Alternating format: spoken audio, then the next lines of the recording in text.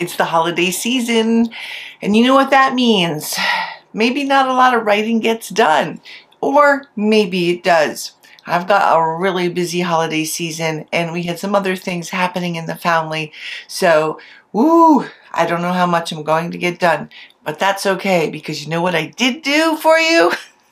I wrote a spoof. I wrote a spoof of a beloved poem. So yeah, I ruined the poem. Are you ready? Here we go.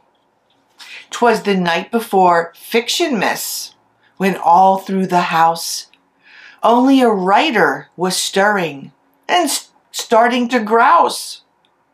The plot line was all outlined, but in need of some flair, in hopes that Saint Publishing soon would be there. The protagonist was nestled all snug in her head, with conflicts and character arcs that were already half dead.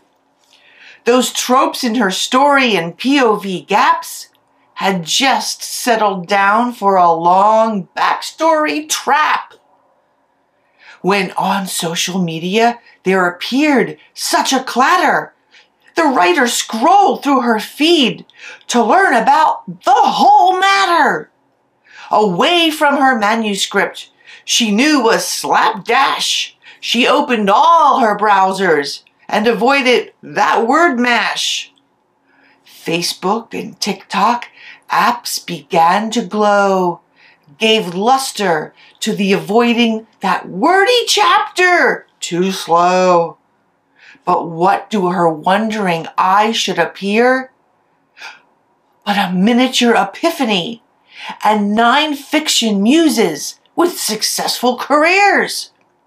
With new subplots and pivot points, it all came so quick.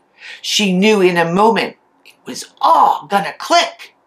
More rapid than Amazon algorithms, the ideas came, and she typed and tapped and called them by name. Now pacing, now dialogue, now tension and diction, on conflict, on showing, on genre and fiction. To the end of the chapter, to the end of this tale. Now right away, the plot will prevail.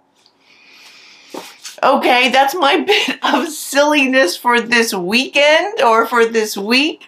I hope to see you next week. I'm going to be working out a whole bunch of showing, not telling tips if I get a chance. Otherwise, it's another really dumb, spoof of a beloved poem. I hope you get all of your stuff done. I hope you get some writing time done. If you haven't already, subscribe.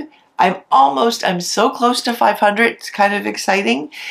Click that notify button, and remember that I have a masterclass on the power of archetype and writing a more masterful sentence. The link is down in the description box. See you next week. Until then, remember to dream of having time to write. Create, between wrapping presents and doing all those holiday things. And embrace the holidays, your relatives, your friends, your family. Because that's where you get your best ideas from, right? Bye-bye. See you next week.